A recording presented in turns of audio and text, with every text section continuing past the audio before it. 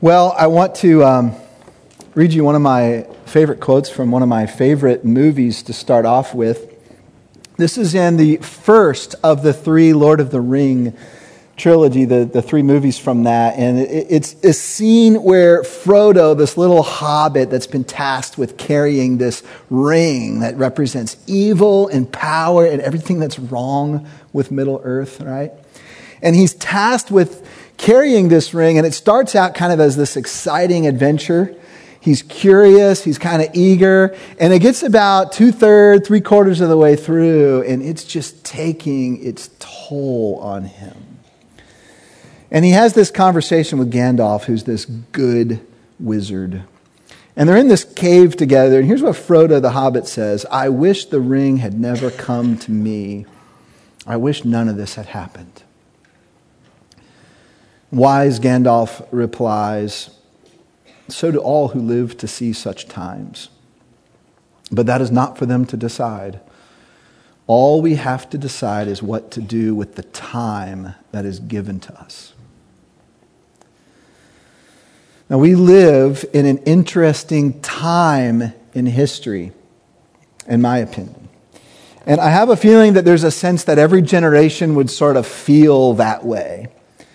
But I think there are some things that are a little bit unique about what's happening culturally in our world and in our country. And even right here in Middle Tennessee, as insulated and isolated sometimes as we may feel we are to some of the broader events. But one of the ways that I feel like our culture is changing is the idea that authority is now suddenly old-fashioned and oppressive and even dangerous, and particularly religious authority.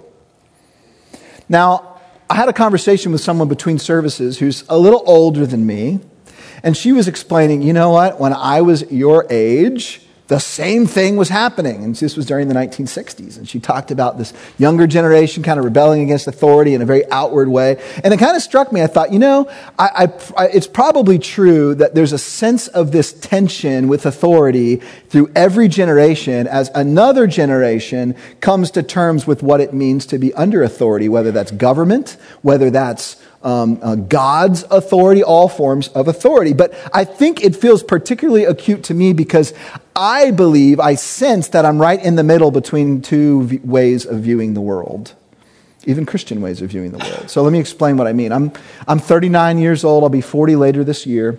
And when I think about my older Christian friends, most of them, I'm going to use a broad stroke generalization, so forgive me for this. But most of them have a lot of angst and fear and concern about what they're seeing culturally now. And I'm old enough where I get that. I get it. I understand. I can see that.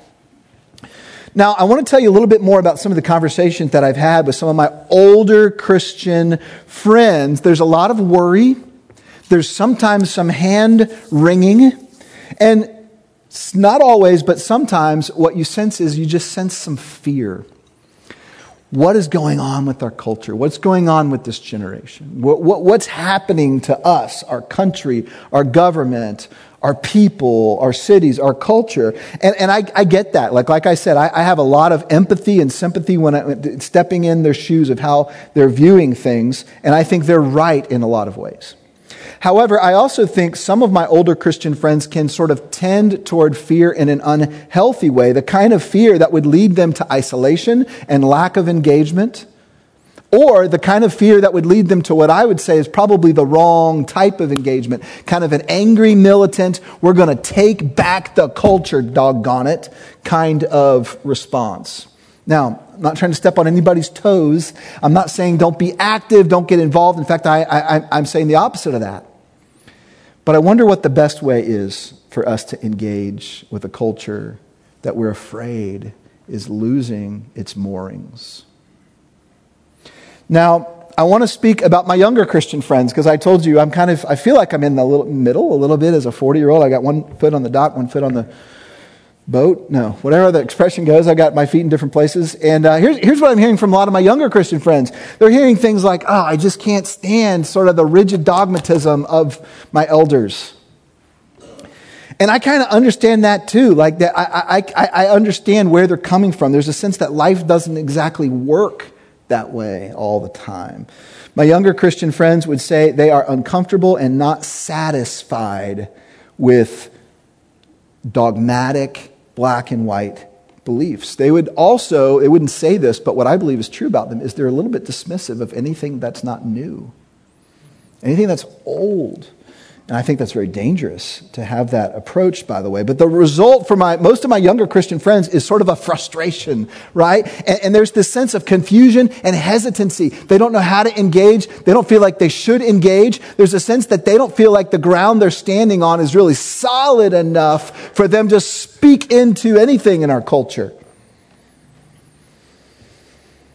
What that leads them to also is a lack of engagement, or maybe the wrong kind of engagement. Here's what they both have in common, my older Christian friends, my younger Christian friends, and my own self. At its core, I think there's a lack of faith, a lack of trust. Let me explain what I mean. Could there be a third way? Here's what a third way might look like. Not fear on the one hand, not disillusionment on the other hand, but humble submission to God's authority and God's sovereignty. He knows what He's doing. He knows where we are in history. He is still firmly in control, but yes, He is in control. Submission, if you think about it, is a result of faith, but it also produces faith. And faith allows for the kind of winsome, gospel-centered engagement that I think we need. Not angry, militant engagement, but not just throw our hands up in the air either and say, well, I don't know. How do we get there? And with all of that in mind, see, that's just prologue. I want to come to the question that this morning is all about. And is the Bible authoritative? If our generation and our culture, and by the way, I don't think we can totally just talk about culture like they're out there. I think they're part of us too. We're part of culture. It's like the water that we swim in. It's part of who we are as well. We tend to question authority. We tend to push back on authority. There's a part of us, and we'll talk about that doesn't like being told what to think, how to act, what we can do, what we can't do. That's just part of what it means to be a fallen human being, I believe. So to answer any question of authority, I think we have to start with God. And let me explain why we have to start with God. You know, philosophers would tell you there's a basic question that's sort of the root of all other philosophical questions. And the question is this: why is there something instead of nothing? Now, you may take for granted, hey, well, there's something because nothing because God. But a lot of people wouldn't answer the question that way, right? There's really only two ways you can answer that question: why is there something instead of nothing? There's the answer that we would hold to, that there is an intelligent, personal, creative being we call God that put it here for His purposes, for His glory. There's another answer to that question that a lot of people would say, well, why is there something instead of nothing? Well, it just is, It was this accident of something happened where the right environment, the right time, the right chemicals, it just came together and it happened. And essentially it's just sort of an accident. There was nothing intelligent, no creator behind it all. Those are the two paths that you can take. Now, I want us, for the sake of this sermon, this is going to sound like a funny thing to say in a church, but I want us to assume today that God is and that God created. Not a big step for most of us. Maybe for some of you it is. And that's okay. We're super glad you're here, by the way. Would you assume this with us for this morning at least? So assuming that God is, then here's what is true. Assuming that God is, He has supreme and complete authority over your life. Now, you may not like that. You may question, well, I don't know how that's going to play out. I don't know, that just sounds too whatever, too religious, too oppressive, maybe you might be thinking.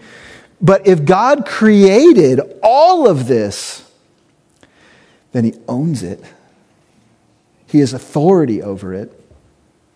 So if you can take that logical step with me to say, assuming God, then He has authority over everything, then the question becomes, does God actively communicate and express that authority? If so, how and where? More specifically, how closely is the Bible connected to God exercising His authority? Another way you might ask the question is, what is God's relationship to the words in this book? Or how close are the words of the Bible to God's own voice? Is what the Bible says what God says? Because if it is, the Bible has authority because God has authority.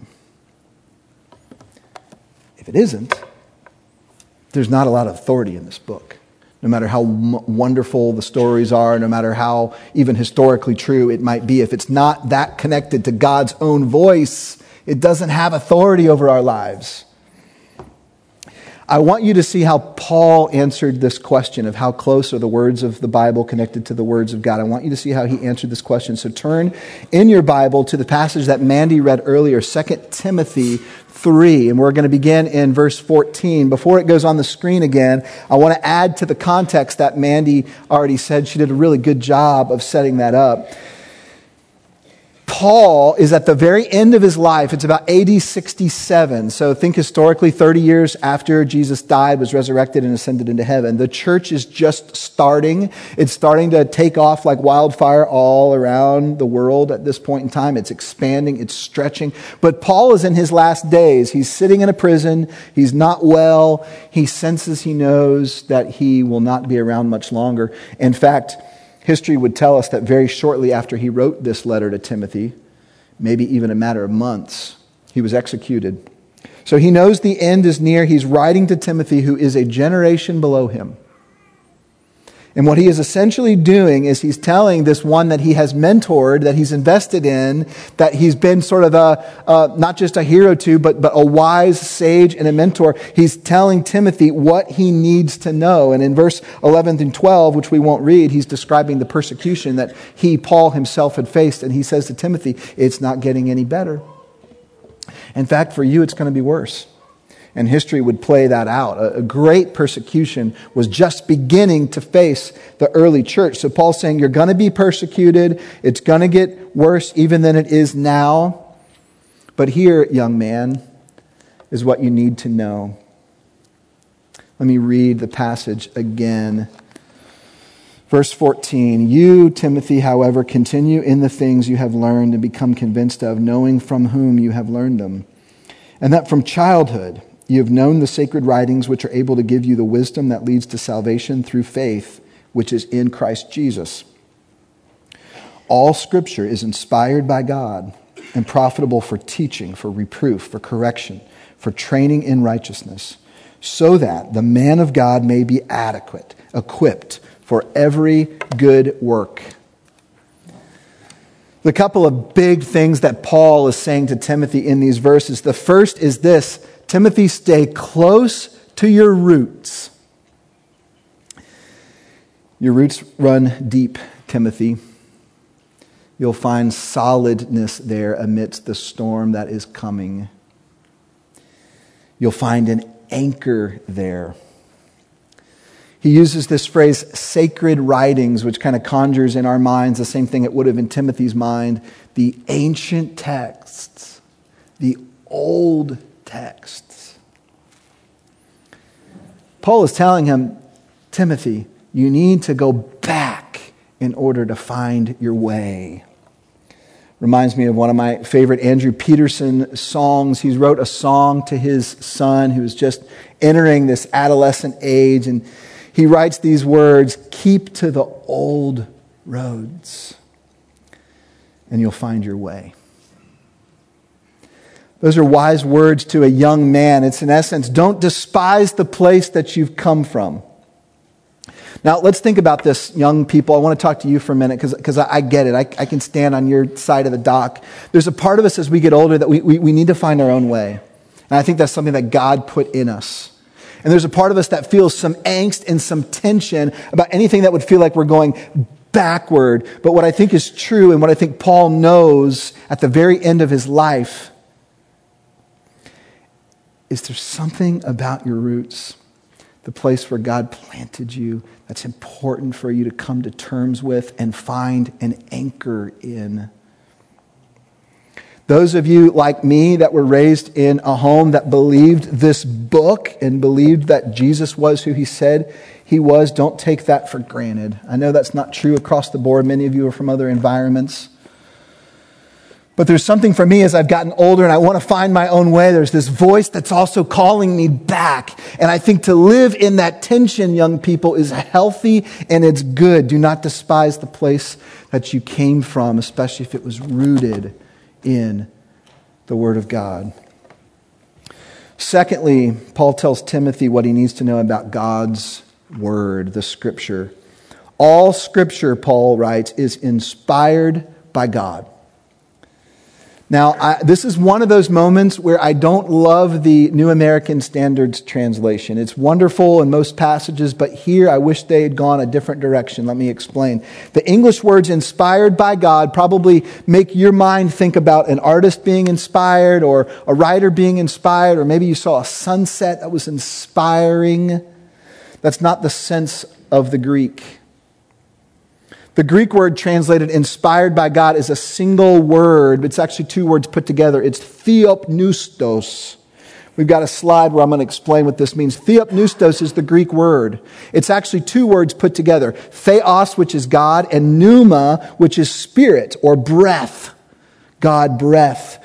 I like the idea of God breathed better than inspired by God. I think it's a much more accurate way of conveying that. So the ESV and the NIV and other translations go this direction. They say all Scripture is breathed out, or God breathed. Breathed out by God is how the ESV translates that. I think that's what I want you to realize is what Paul is saying here is not that Scripture is inspirational like on your coffee cup in the morning. It just helps you start your day. I think what Paul is saying is the origin of Scripture is the voice of God. It's where it comes from. Now, here's why this matters so much. Remember our question? How closely are the words of this book tied to the voice of God? Paul's saying they are as close as his breath. That's how close. God has utter authority, right? We acknowledge that. Assuming he exists, which we believe he does, most of us in the room, he has utter authority. The Scripture does because it's connected to him. And Paul is saying, here's how closely it's connected.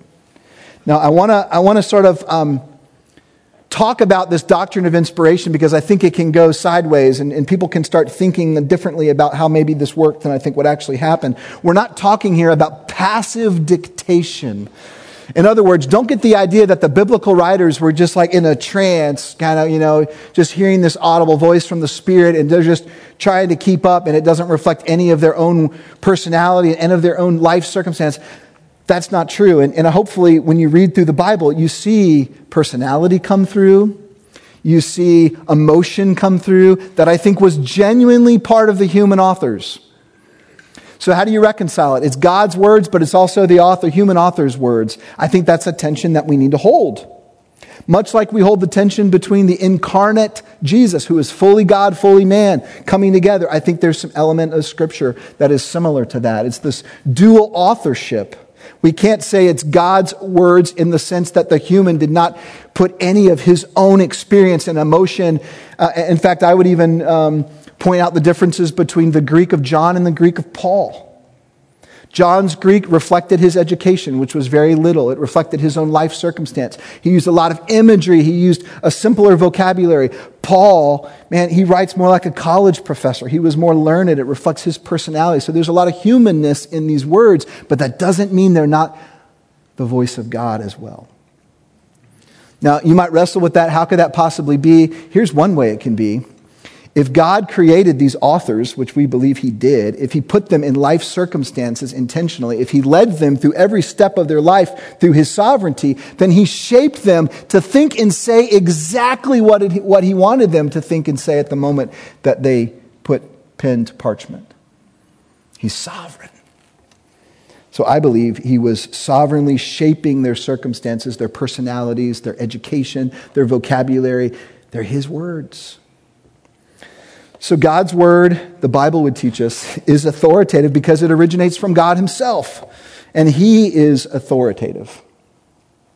Now, Paul goes on from there in the second half of verse 16 and all of verse 17 to go beyond the question of authority to address the question of purpose.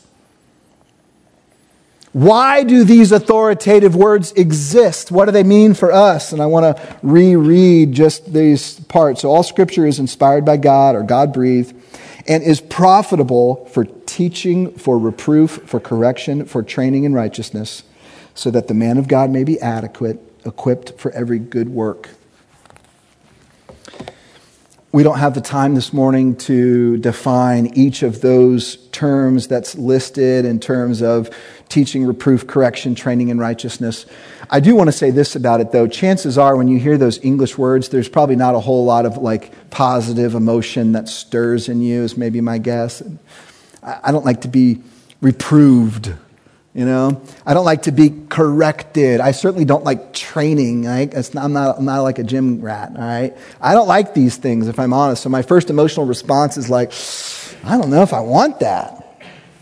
But then you see where Paul goes is he says, here's why you want that, Timothy. Here's why you need that, Timothy, so that the man of God may be adequate, equipped for every good work. Now, for me, that still doesn't do it for me, right? That still doesn't make me yes, let me get into this book because I want to be adequate. So what I did was I drilled down on in the Greek and what the original language is, and I found that word adequate could also be translated very legitimately complete. And then I looked a little bit later in this phrase, equipped for every good work, and I teased that out a little bit and saw other places where that idea is carried out in Scripture. And you know what it essentially means? You living out the true purpose that God created you for. The unique shape that He's made you, the unique work that He's called you to, whether that's a profession may be part of it, but even more than that, the relationships that He's put in your life, the people that He wants you to love, the people that He wants you to serve. So don't get this idea with a good work that it's like helping an old lady across the street and checking the box, although that's probably good for the old ladies. This idea of equipped for every good work is so that you can live out your full and true purpose. Who doesn't want to do that? One other thing as I discovered about the English words man of God, right? That makes us think of this priest with the white collar, this holy, sanctified man of God. That's not what he's talking about here.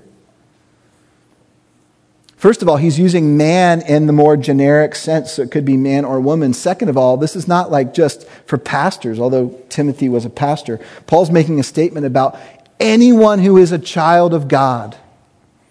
You might use it this way: the woman of God, the man of God, God's person, God's child, the one chosen by Him. That carries this sense.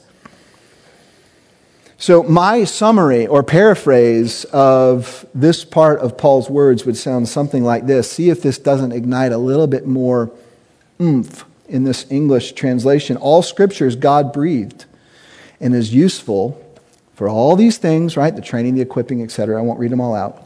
So that God's man or God's woman may live out your true purpose, to be fully human, fully alive, to thrive in the work that God has given to you. Now, that stirs a little something in me, and that's what's happening in this text.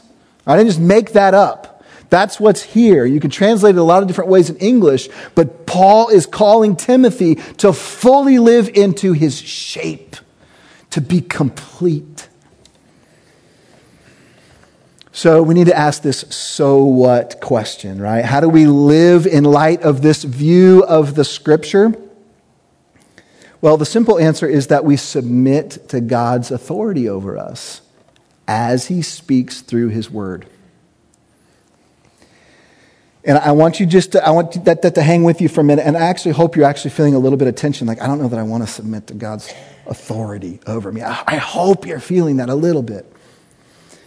Let me say it this way. If you're not feeling the tension yet, maybe this will help you feel the tension. The simple application from this text is For you to be willing to say that as a transformed follower of Jesus Christ, I give up the right to live however I want to live.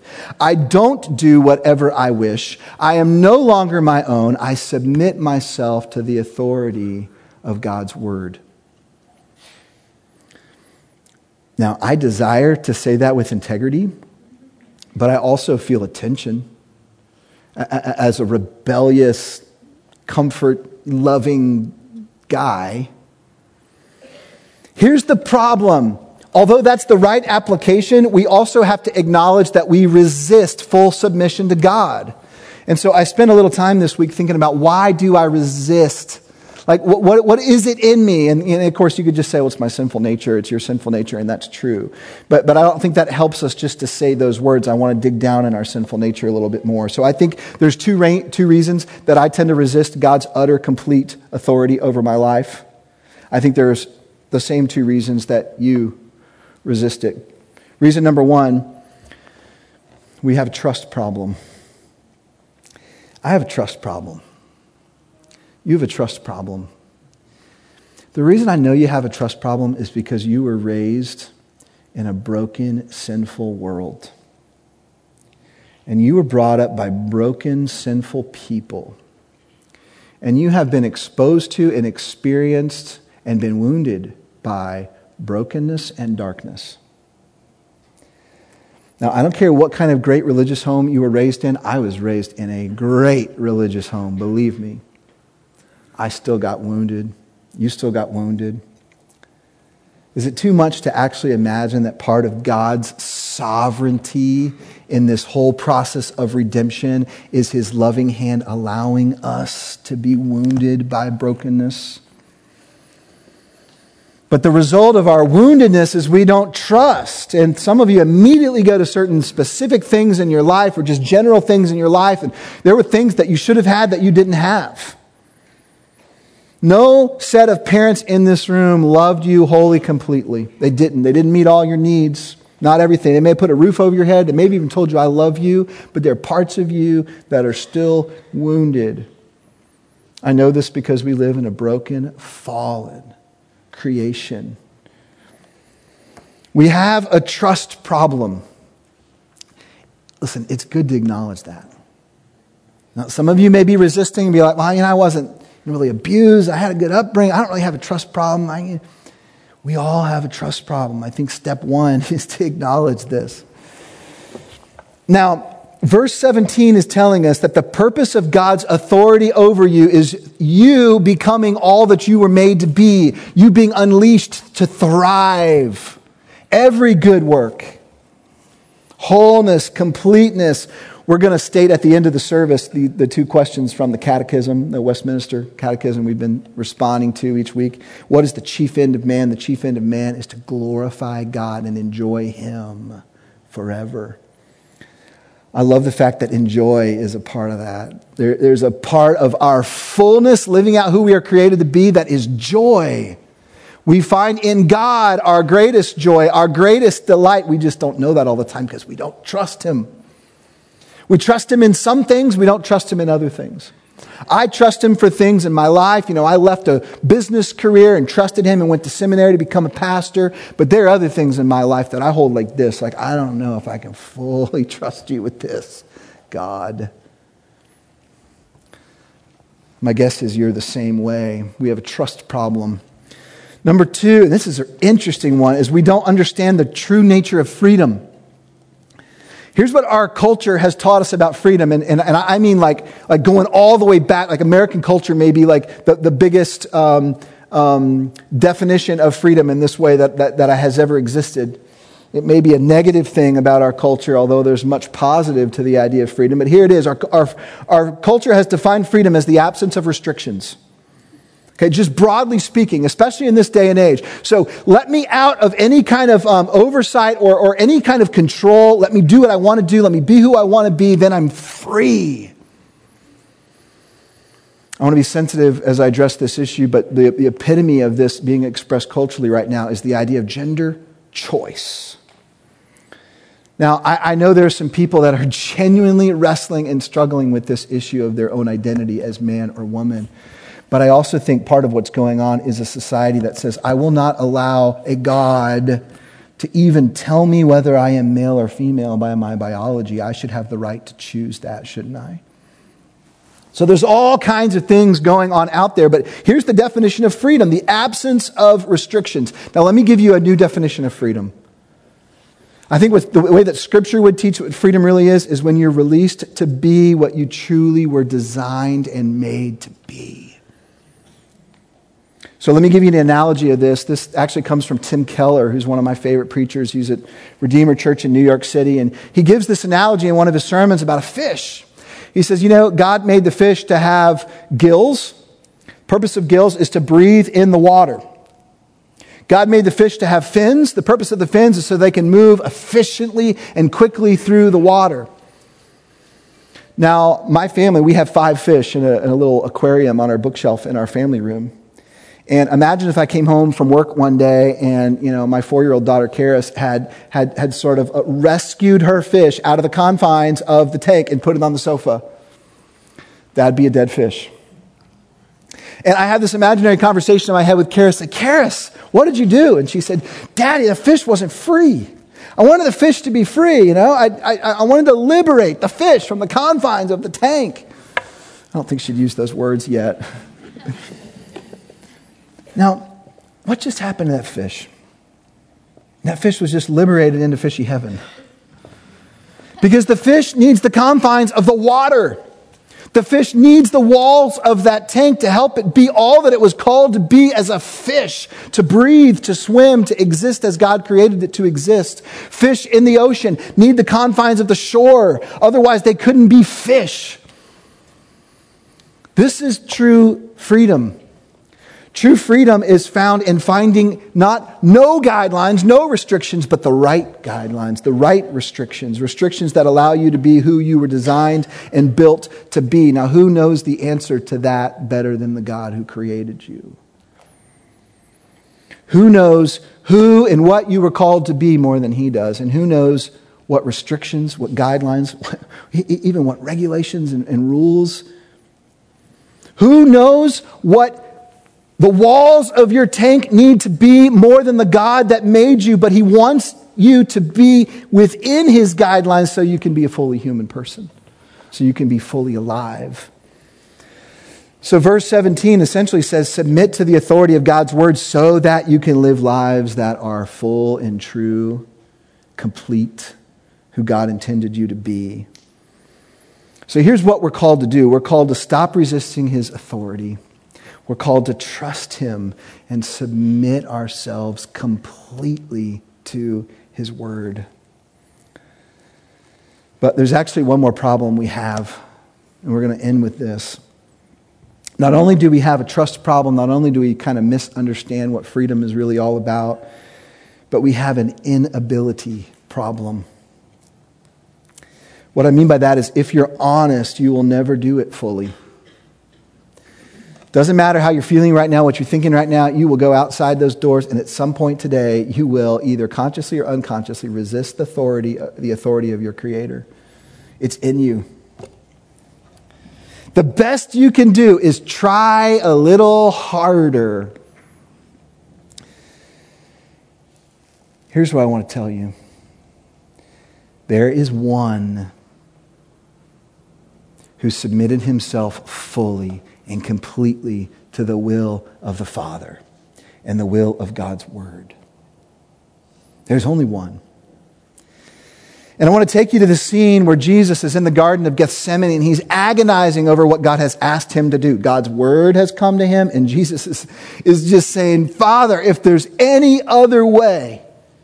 Right? He knows He's going to have to go to the cross. He knows He's going to have to drink this cup of wrath that the Old Testament talked about. He's saying, take the cup away from me, if there's any way. But then what does He come to? He comes to complete, full, utter submission. And He says, but not my will, your will be done. Jesus did what you and I can't do fully, completely. No matter how bad you may want to. You can't ever fully, 100% submit yourself to God. If you could, you wouldn't need a Savior. You wouldn't need Him. He did it because we couldn't. So here's what I want to say as we close. How do you trust God and how do you submit to His authority? It begins by believing the gospel. And maybe for some of you in the room, it's believing the gospel for the very, very first time. But many of you in the room, it's believing the gospel for the 28th time or the 219th time or the 1,000th time or the 1,000,000th time. We need to believe the gospel over and over again. What do I mean by that? Well, it starts with believing the truth about yourself. Here's what I think is true about you, that there's a part of you, maybe small, maybe big, that doesn't want to submit to God. There's a part of you that loves your own authority more than God's authority.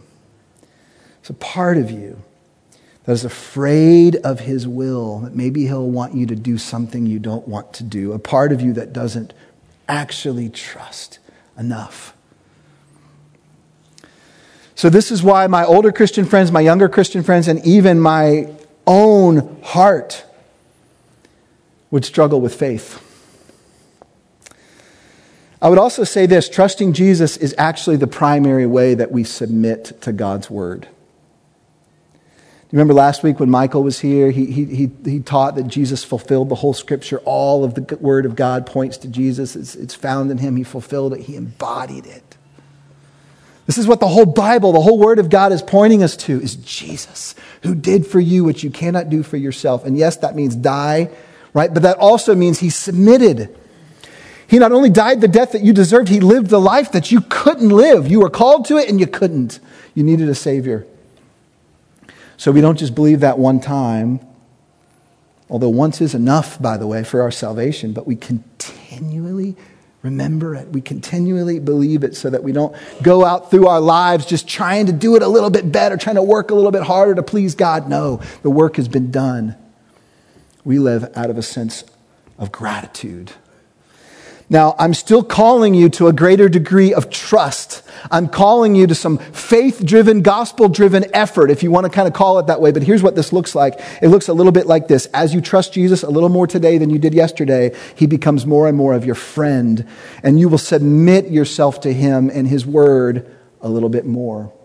And as you make one more little step of submission, here's what happens. He will prove to you that He is trustworthy. And when He proves to you yet again that He is trustworthy, you will want to take another little step. And this is how we grow in the gospel. This is how we grow in our faith. This is how the Holy Spirit is transforming us through little steps of trust. So the way that we're going to respond to this word of God this morning is by singing a song about trust. And this song is going to be an invitation for you to trust Jesus a little bit more in this moment than you did even when you walked in the doors this morning. And I want you to think hard as you sing these words. They're powerful, deep words about trusting Christ. Maybe it will help you as you sing to think about one area of your life that you're a little bit reluctant to release your grip on and allow God to have. Could you say about that thing in your life, I trust you, Jesus? If you can, you're taking a step forward. Bow your heads with me. I'm going to pray, and while the band gets situated, and then we're going to sing together. Our Father, we love you. We trust you, but we don't trust you all the way.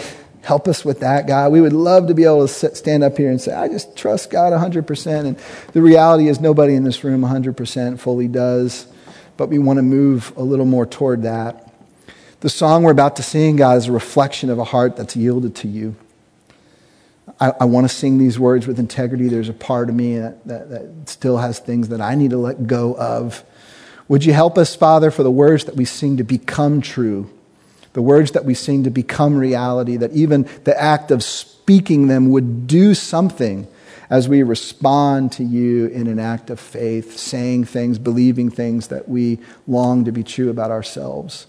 Would you be glorified in that, God? In Jesus' name we pray. Amen.